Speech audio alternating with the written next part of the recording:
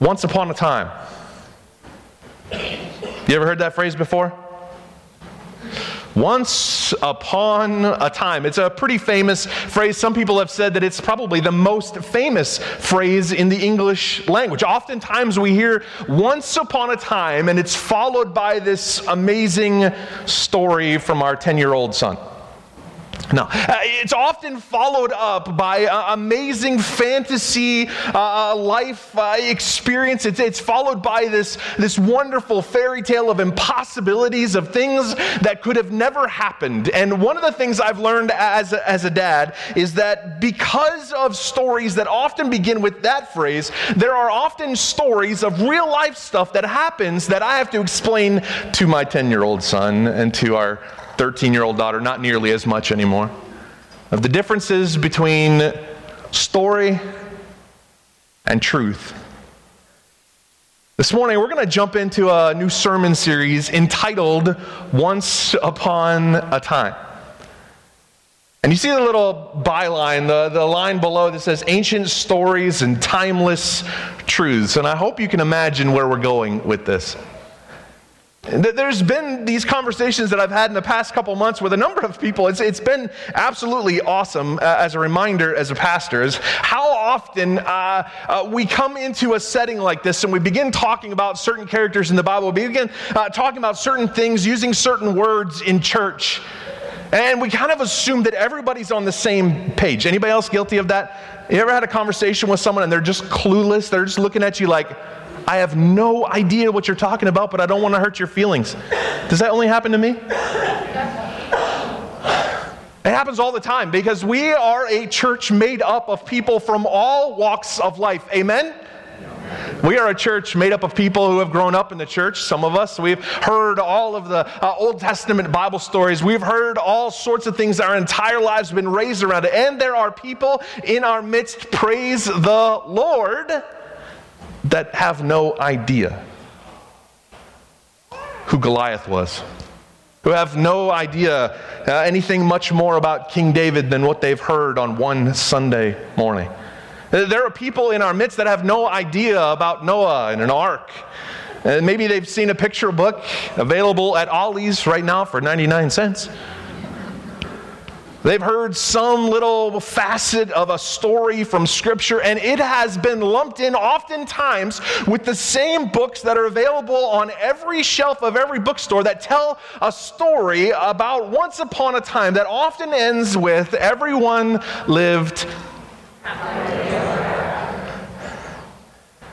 And I think this summer, for these weeks that we shared together through our summer months, we're going to focus in on, I don't know exactly which all stories we're going to be talking about in the coming weeks, but we're going to share some time together or revealing or reminding some of us or refreshing some of us or dawning some things on some of us about what God's Word holds within its pages. Once upon a time, again, is the standard phrase used to introduce an account of past events. Typically, we hear it used in fairy tales and folk tales. Some quick research this past week says that the phrase has been used in some form since at least 1380 in the English language. So this morning, we're going to look at some true once upon a time stories from Scripture. This morning, we're going to begin in the beginning, literally.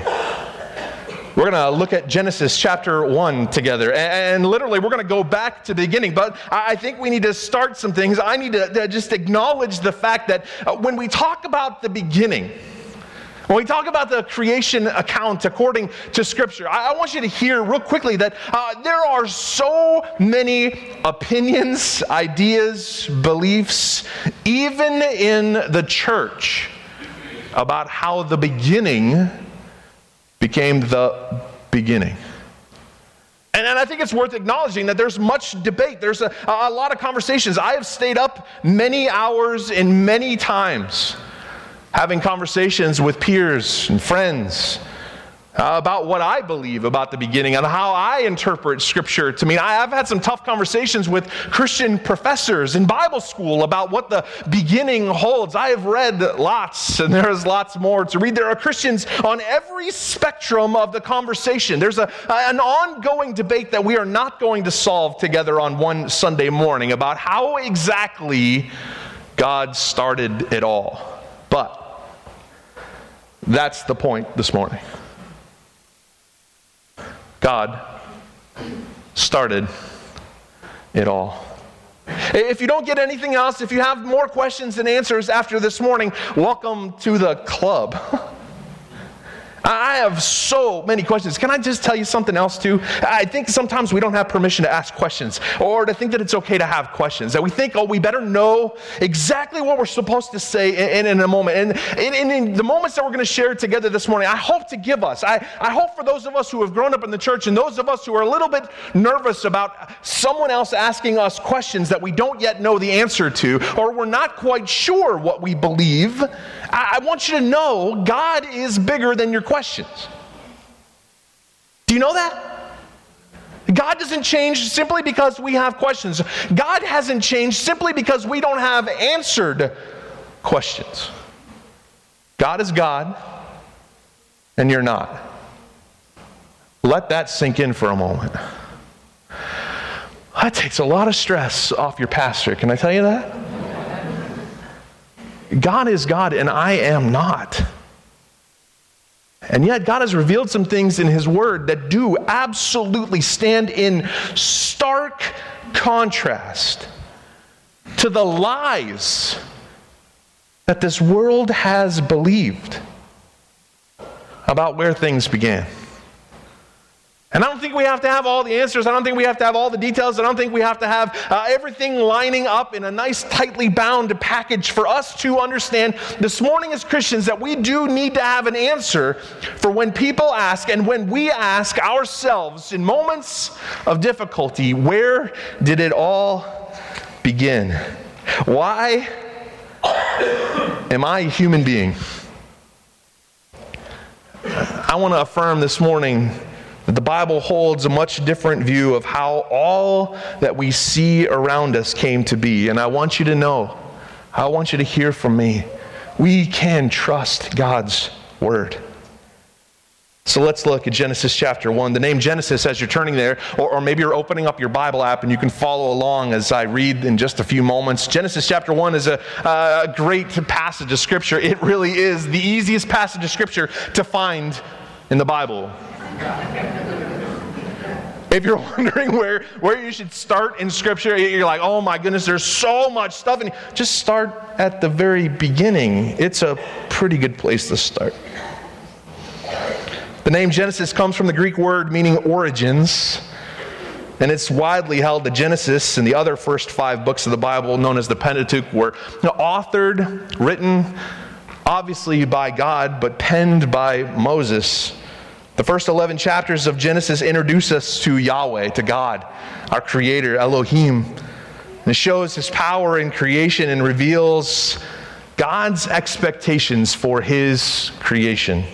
Let's look at Genesis chapter 1. I got to tell you, I got to confess something. As I've been kind of working on this series about once upon a time, I literally had an idea that I have to tell you, but I didn't pull it off. All right, here was my idea. I was going to put a big recliner up on the stage, and I was going to hold a big family Bible in my lap, and I was going to smoke a bubble pipe.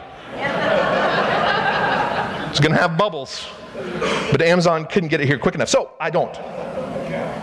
Genesis chapter 1, here's what God's Word says, and I'm reading from the New Living Translation. In the beginning, God created the heavens and the earth.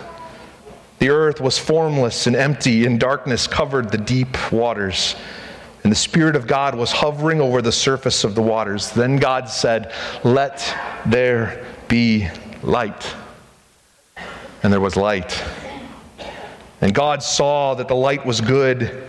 Then He separated the light from the darkness. God called the light day and the darkness night. And evening passed and morning came, marking the first day. Before day 1,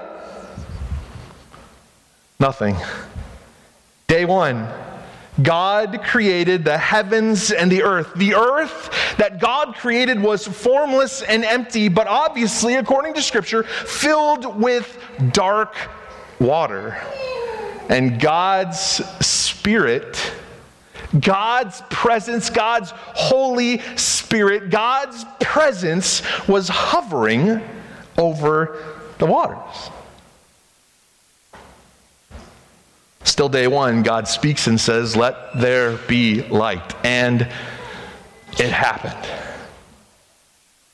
Not a light switch, not an alternate power source. God said, "Let it be," and it was. And then Scripture says, God called it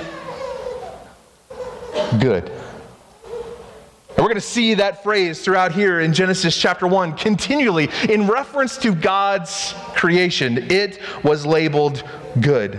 Verse 6, then God said, "Let there be a space between the waters to separate the waters from the heavens, from the waters of the earth." And that is what happened. God made this space to separate the waters of the earth and the waters of the heavens. God called the space sky. And evening passed and morning came, marking the second day. Day 2, literally, God created what we know as the sky, space between the waters of the earth and the waters of the heavens. I think this is very important for us to understand as we continue on in Scripture and we see how God chose to destroy humanity except for 8 upon an ark, where the waters came from to cause such a devastating worldwide flood. Here in Genesis chapter 1, we see this creation of the sky is important for us, and we see it again that God created. Verse 9, then God said, "Let the waters beneath the sky flow together into one place so dry ground may appear." And that is what happened. God called the dry ground land and the waters seas. God saw that it was good. Then God said, "Let the land sprout with vegetation, every sort of seed-bearing plant and trees that grow seed-bearing fruit. These seeds will then produce the kinds of plants and trees from which they came." And that is what happened. The land produced vegetation, all sorts of seed-bearing plants and trees with seed-bearing fruit. Their seeds produced plants and trees of the same kind. And God saw that it was good. And evening passed, and morning came, marking the third day. Day 3, God separated the waters from the land. He identified the dry ground as land and identified the remaining bodies of water as seas. And again, God labels them good. And then He creates plants. Interesting to note, uniquely designed by God with reproduction in mind, to recreate themselves. If you've ever planted a garden, it's fascinating, right? How God's creation continues to replicate itself. Again, all of this labeled good. Verse 14, then God said, "Let lights appear in the sky to separate the day from the night. Let them be signs to mark the seasons, the days and years. Let these lights in the sky shine down on the earth." And that is what happened. God made 2 great lights, the larger one to govern the day and the smaller one to govern the night. He also made the stars. God set these lights in the sky to light the earth, to govern its day and night, to separate the light from the darkness. And God saw that it was good. And evening passed, and morning came, marking the 4th day. Day 4. God says, "Let there be lights in the sky," and the sun, moon, and stars are created at His word, and all of them, again, labeled good by God. Verse 20, then God said, "Let the waters swarm with fish and other life. Let the skies be filled with birds of every kind." So God created great sea creatures and every living thing that scurries and swarms in the water, and every sort of bird, each producing offspring of the same kind. And God saw that it was good. And God blessed them, saying, "Be fruitful, creation, and multiply. Let the fish fill the seas. Let the birds multiply on the earth."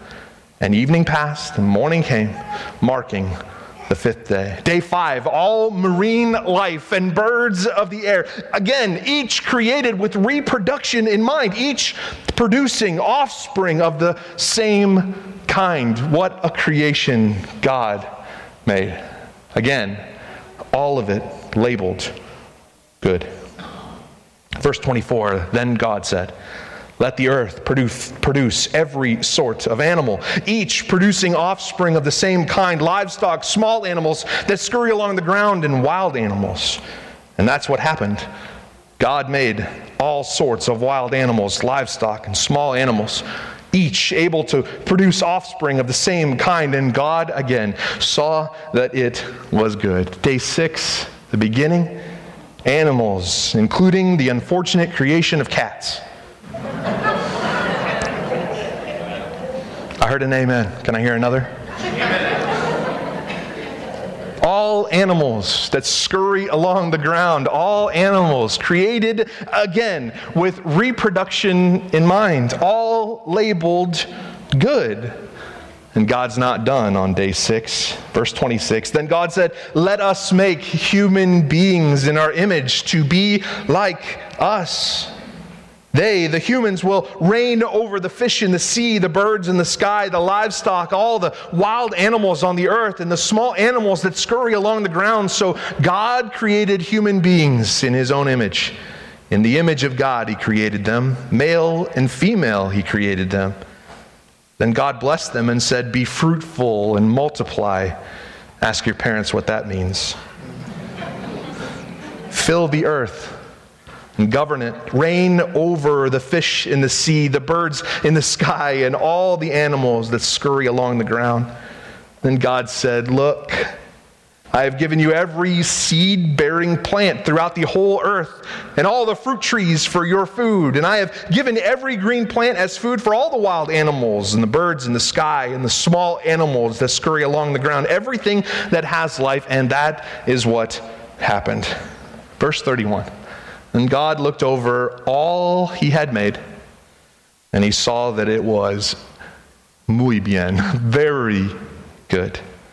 And evening passed, and morning came, marking the 6th day. So a continuation of day 6 is God creates Adam and Eve. Their detailed creation happens again in Genesis chapter 2. And uniquely about the creation of Adam first and then of Eve is that God breathes into their creation what's known as the breath of life, creating something distinctly different, something created specifically, Scripture says, in His image. Of all the other stuff that's been created in these first 5 days, nothing else bears the image of Almighty God. And it's beautiful. And as God looks back upon it, He says, it is very good. Again, in these verses, it's worth noting that this human creation is given authority over all other created things. God's command, reign over everything else. It's for you. It's for your benefit. The first 4 verses of chapter 2 wrap up this creation account overview. Here's what chapter 2 says.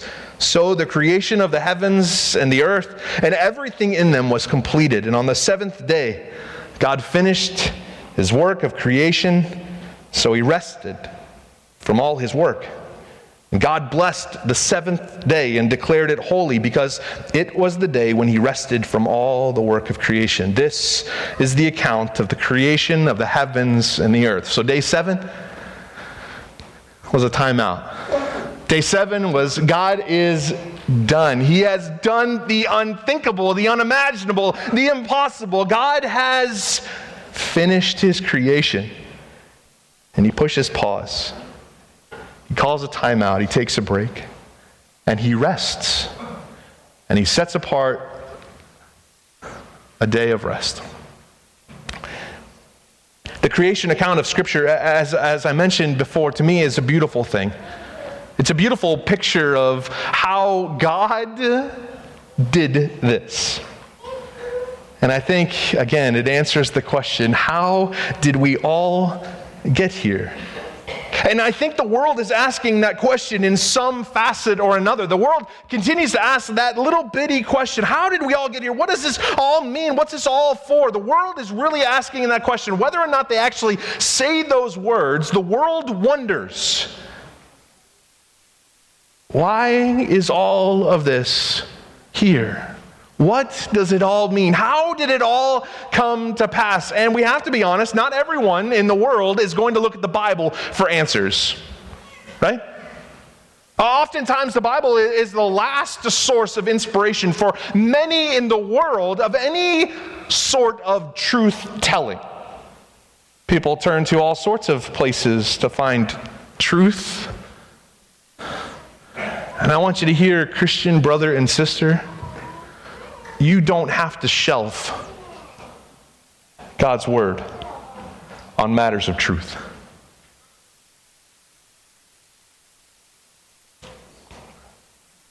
In its most basic form, the question of how this all came to be, the earth, the space, plants and animals, human beings, it can be answered with the simple phrase from Genesis 1:1. In the beginning, God created.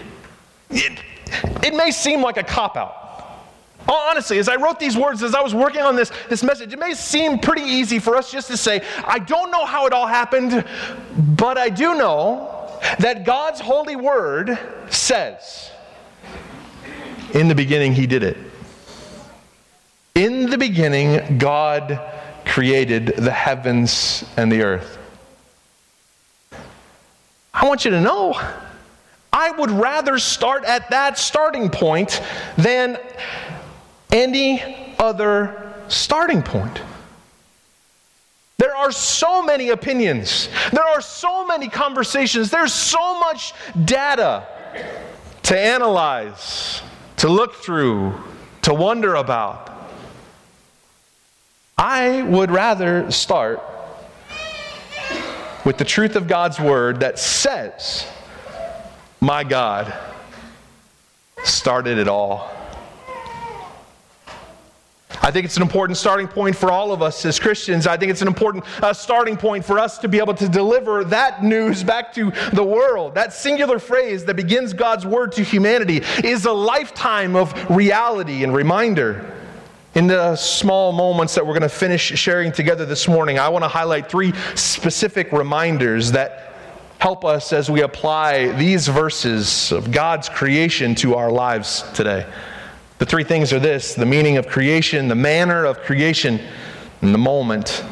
Let's start with the meaning of creation. In the beginning, God created. One of my commentaries says this: the Hebrew word for created, bara, is used in the Old Testament to refer to divine activity only. In the beginning, God created. That phrase, that word used for created, means to us that only God, Scripture reveals this truth. The author of Genesis, Moses, divinely inspired by God, wrote it this way to help us understand and to truly believe that only God serves as its creation, as creation's grammatical subject, implying that Moses, inspired by God, wanted you and me, wanted to emphasize that people like us cannot do what God can do. And no other God can claim to be the creator. In its verb form, it also conveys the idea of ordering or determining function. It suggests that God's creative activity consists of bringing proper order. That everything that we see around us, we know this, we say it all the time, that if we don't see chaos around us, amen? We see chaos in humanity, we see chaos falling apart, but if you look at any part of creation, you don't see happy little accidents like Bob Ross would want us to. I love this reminder for us this morning. What it tells me and what I hope it tells us together as a congregation is to remember in the reality of the meaning of creation is that God created on purpose. And again, I think that stands in direct opposition as truth to a world that, again, believes the lie that we're simply made up of a series of chance happenings. I want you to hear this morning, you are not an accident. You are no mistake. God doesn't make junk. God didn't make any mistakes. We are not here today on accident or by some 1 in a billion chance. All that we see around us, everything we have was created with purpose. We, as human beings, are made special and uniquely identified, uniquely for the purposes of God, our Creator. Max Lucado, a famous Christian author, says this. I love this phrase, this quote. You weren't created by accident. You weren't mass-produced. You aren't an assembly line product. You were deliberately planned, specifically gifted, and lovingly positioned on this earth by the master craftsman, God.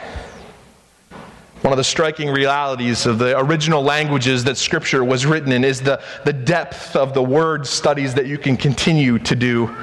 Again, I've told you this before. I just dare you to do a little bit of digging. The English word that's translated as created. In the beginning, God created. We say that phrase and we just simply let it go, but there's so much depth to understanding God's word, and I would dare you, again, visit a website like Blue Letter Bible. Do some word studies on your own. Turn to your index in your Bible or search for it online. It's fascinating. The second reminder this morning is the manner of creation. Some of you know that I like to make stuff, right? I love creating things, whether it's something digital like a website or a poster for an event that we're having here at Hyde Wesleyan Church, or spending time in my shop at our house and making pens on my wood lathes. I love the process of starting with some raw materials and creating something unique from start to finish, and having the accomplishment of having something that I made with my own hands or the click of my mouse. I think we as humans like that, but I want to distinguish in this idea of the manner of creation, that the difference between the things that we create and the thing God created is that you and I always start with something else. You notice that? I start with software made by some genius. I start with raw products like hardwood and a wood lathe. I start with someone else's tools. Someone else created those tools. I want you to get this for just a second. God's manner of creation. The beauty of how your God, our God, created it all is He didn't start with anybody else's blueprint. He didn't start with anybody else's raw materials. God created everything from scratch. In the beginning, God created. Another reminder is that reality. There's no box of Lego that God went to start creating from scratch. There's no raw materials that God combined to form something new. There was no how-to manual, no sketched out blueprints. God may have made man from dust, but He created that dust. God didn't go to Lowe's or to Joann Fabrics. Everything we have, all that we see, all that exists, God created it from scratch. All that is created is His handiwork, His original design. It's by Him. It's for Him. There's no copies of copies. Trees have leaves because God wanted them to. You and I have two eyes and sometimes too big of a mouth because God created us that way. Fish have scales, birds have feathers, all because of God's infinitely incredible creativity. Do you know how awesome a creator our God is? The psalmist got it. Psalm 139, verse 14, thank you, the psalmist writes, thank you for making me so wonderfully complex. Anybody say amen about your spouse? God, your workmanship is marvelous. How well I know it. I'm no biologist. I'm a Netflix documentary watcher, right? That's the best I got. I passed all my science stuff, but I'm not a scientist. But I am often just overwhelmed at the complexity of life that's being discovered by science. It's absolutely mind-boggling how small we can now see. Do you know what I'm talking about? It's absolutely fascinating, and I want you to hear as a Christian, as your pastor, when I see these things that oftentimes people are saying how complex life is, and in the next breath saying that there is no God, I want to shake Netflix.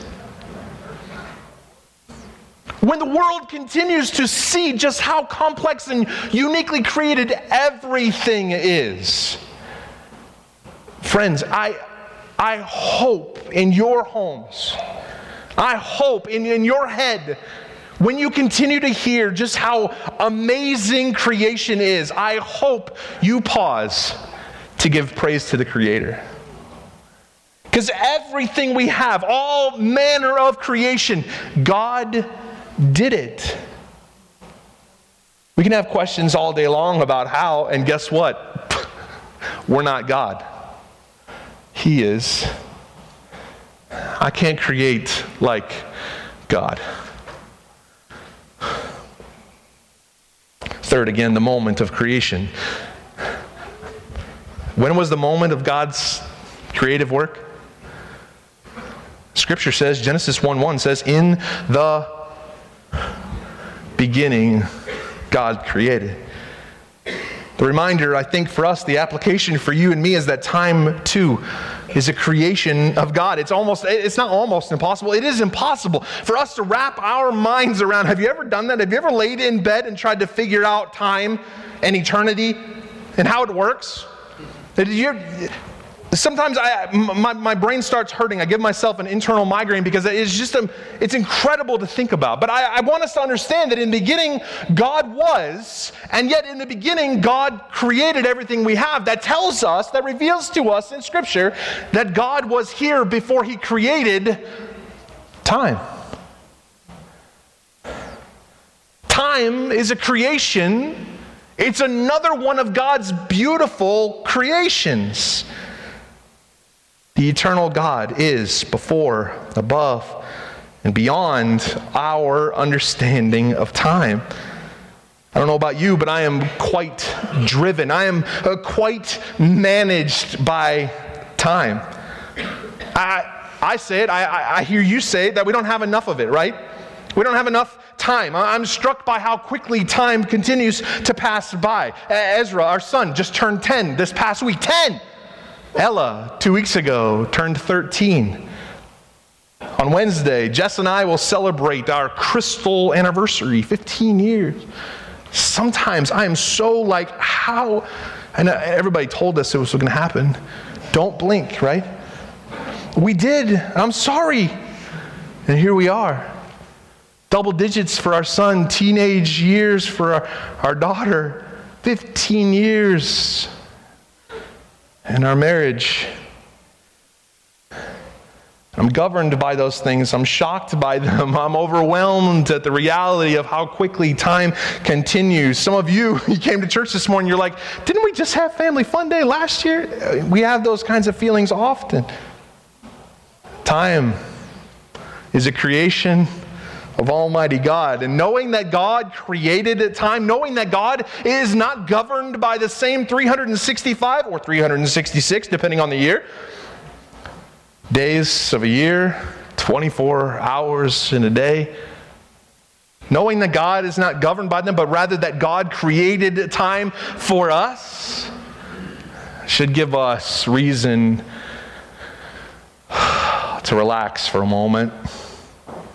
Knowing that God created time means that God's not surprised by the things that surprise us, the things that weren't on our schedule. Knowing that God created time means that according to our schedule, when we think certain things need to happen, we can know, we can believe, we can understand, we can take faith together in understanding that God is not bound by the same schedule you and I are. God is able to accomplish His purposes in His time. I'm so glad that God is not bound by my time. time. If you grew up singing songs as a kid in church, you probably sang these lyrics. We used to sing a song that said, in your time, you make all things beautiful in your time. Lord, my life to you I bring. May each song I have to sing be to you a lovely thing in your time. Time, another of God's marvelous creations, exists with the reality of eternity. Hear me quickly in closing this morning. We don't know how long we have. From a prayer request of a family who will likely have to make a decision that determines life or death, to birth announcements in our congregation, the reality of new life and excitement, the screaming babies and kids all around this building, we know how fragile life is. And God created you and me and everything we have for a purpose. Everything you see for His purpose. And not as an experiment, not as a oops. God created you and me with a purpose of bringing honor and glory to Him. His desire, according to His word, all of creation points to this reality that God wants to be in relationship with those He created in His image. That's you and me. And He made a way. He made a way by sending His only Son, Jesus Christ, to this earth to live a perfect life. God in flesh. And we didn't understand it. Sometimes we still don't. But God sent Jesus to this earth to live a perfect, blameless life and to lay His life down willingly. Again, no mistakes were made. Jesus laid His life down for you and for me so that we could have a way to the Father. The creator of all things wants to be in relationship with you. He wants you to know who you are, whose you are, and He loves you enough to send His Son Jesus to die for you. But Jesus didn't stay dead. That's good news. He rose again, conquered death, conquered the grave, conquered sin. And the same conquered death, the same life eternal is available to you and to me if we will put our trust solely in the one who offers it. And His name is Jesus. Will you stand with me?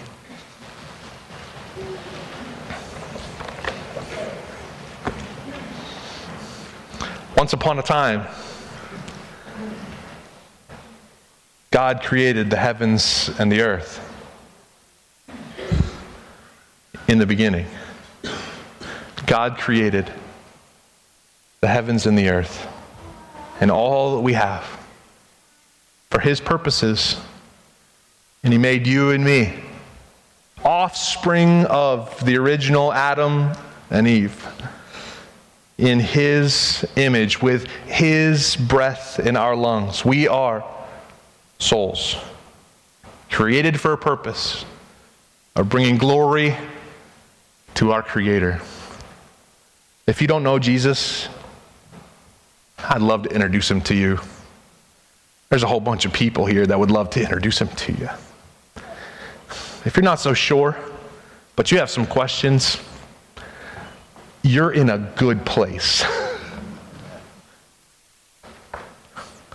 Please seek us out. Seek me out. I'd love to talk to you more about Jesus if you're curious. It would be my honor to tell you about my Jesus in detail. Would you bow your heads with me? Lord, what a powerful reminder of your creation all around us. Thank you. Thank you for being our creator, God. Thank you for giving us life and breath. Thank you for not making mistakes. Thank you for the unique ways in which you created everything that we have. For the intricacies and the incredible realities that are being made known continually by medicine and science of just how intricate your creation is. Lord, I just ask that you would help us to take a moment to be in awe again of what it is you have created. Help us not to buy into the lie that this is just by chance. Help us to know that we know that we are made in your image, that you have created all that is around us. We love you, Lord. Thank you for loving us more than we could ever love you.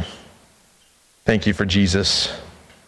I pray, God, that if there is one who is here this morning who doesn't yet know the gift of salvation offered through Jesus Christ, Lord, I pray that this day would be the day of their salvation, that this day they would choose to inquire about this wonderful gift of grace offered only through the blood of Jesus. Lord, would you fill us with your presence each and every day and go with us from this place, I pray. And we pray it all in Jesus' name. And God's people said, Amen. God bless you. We'll see you at 5 o'clock at Lower Whitmer Park.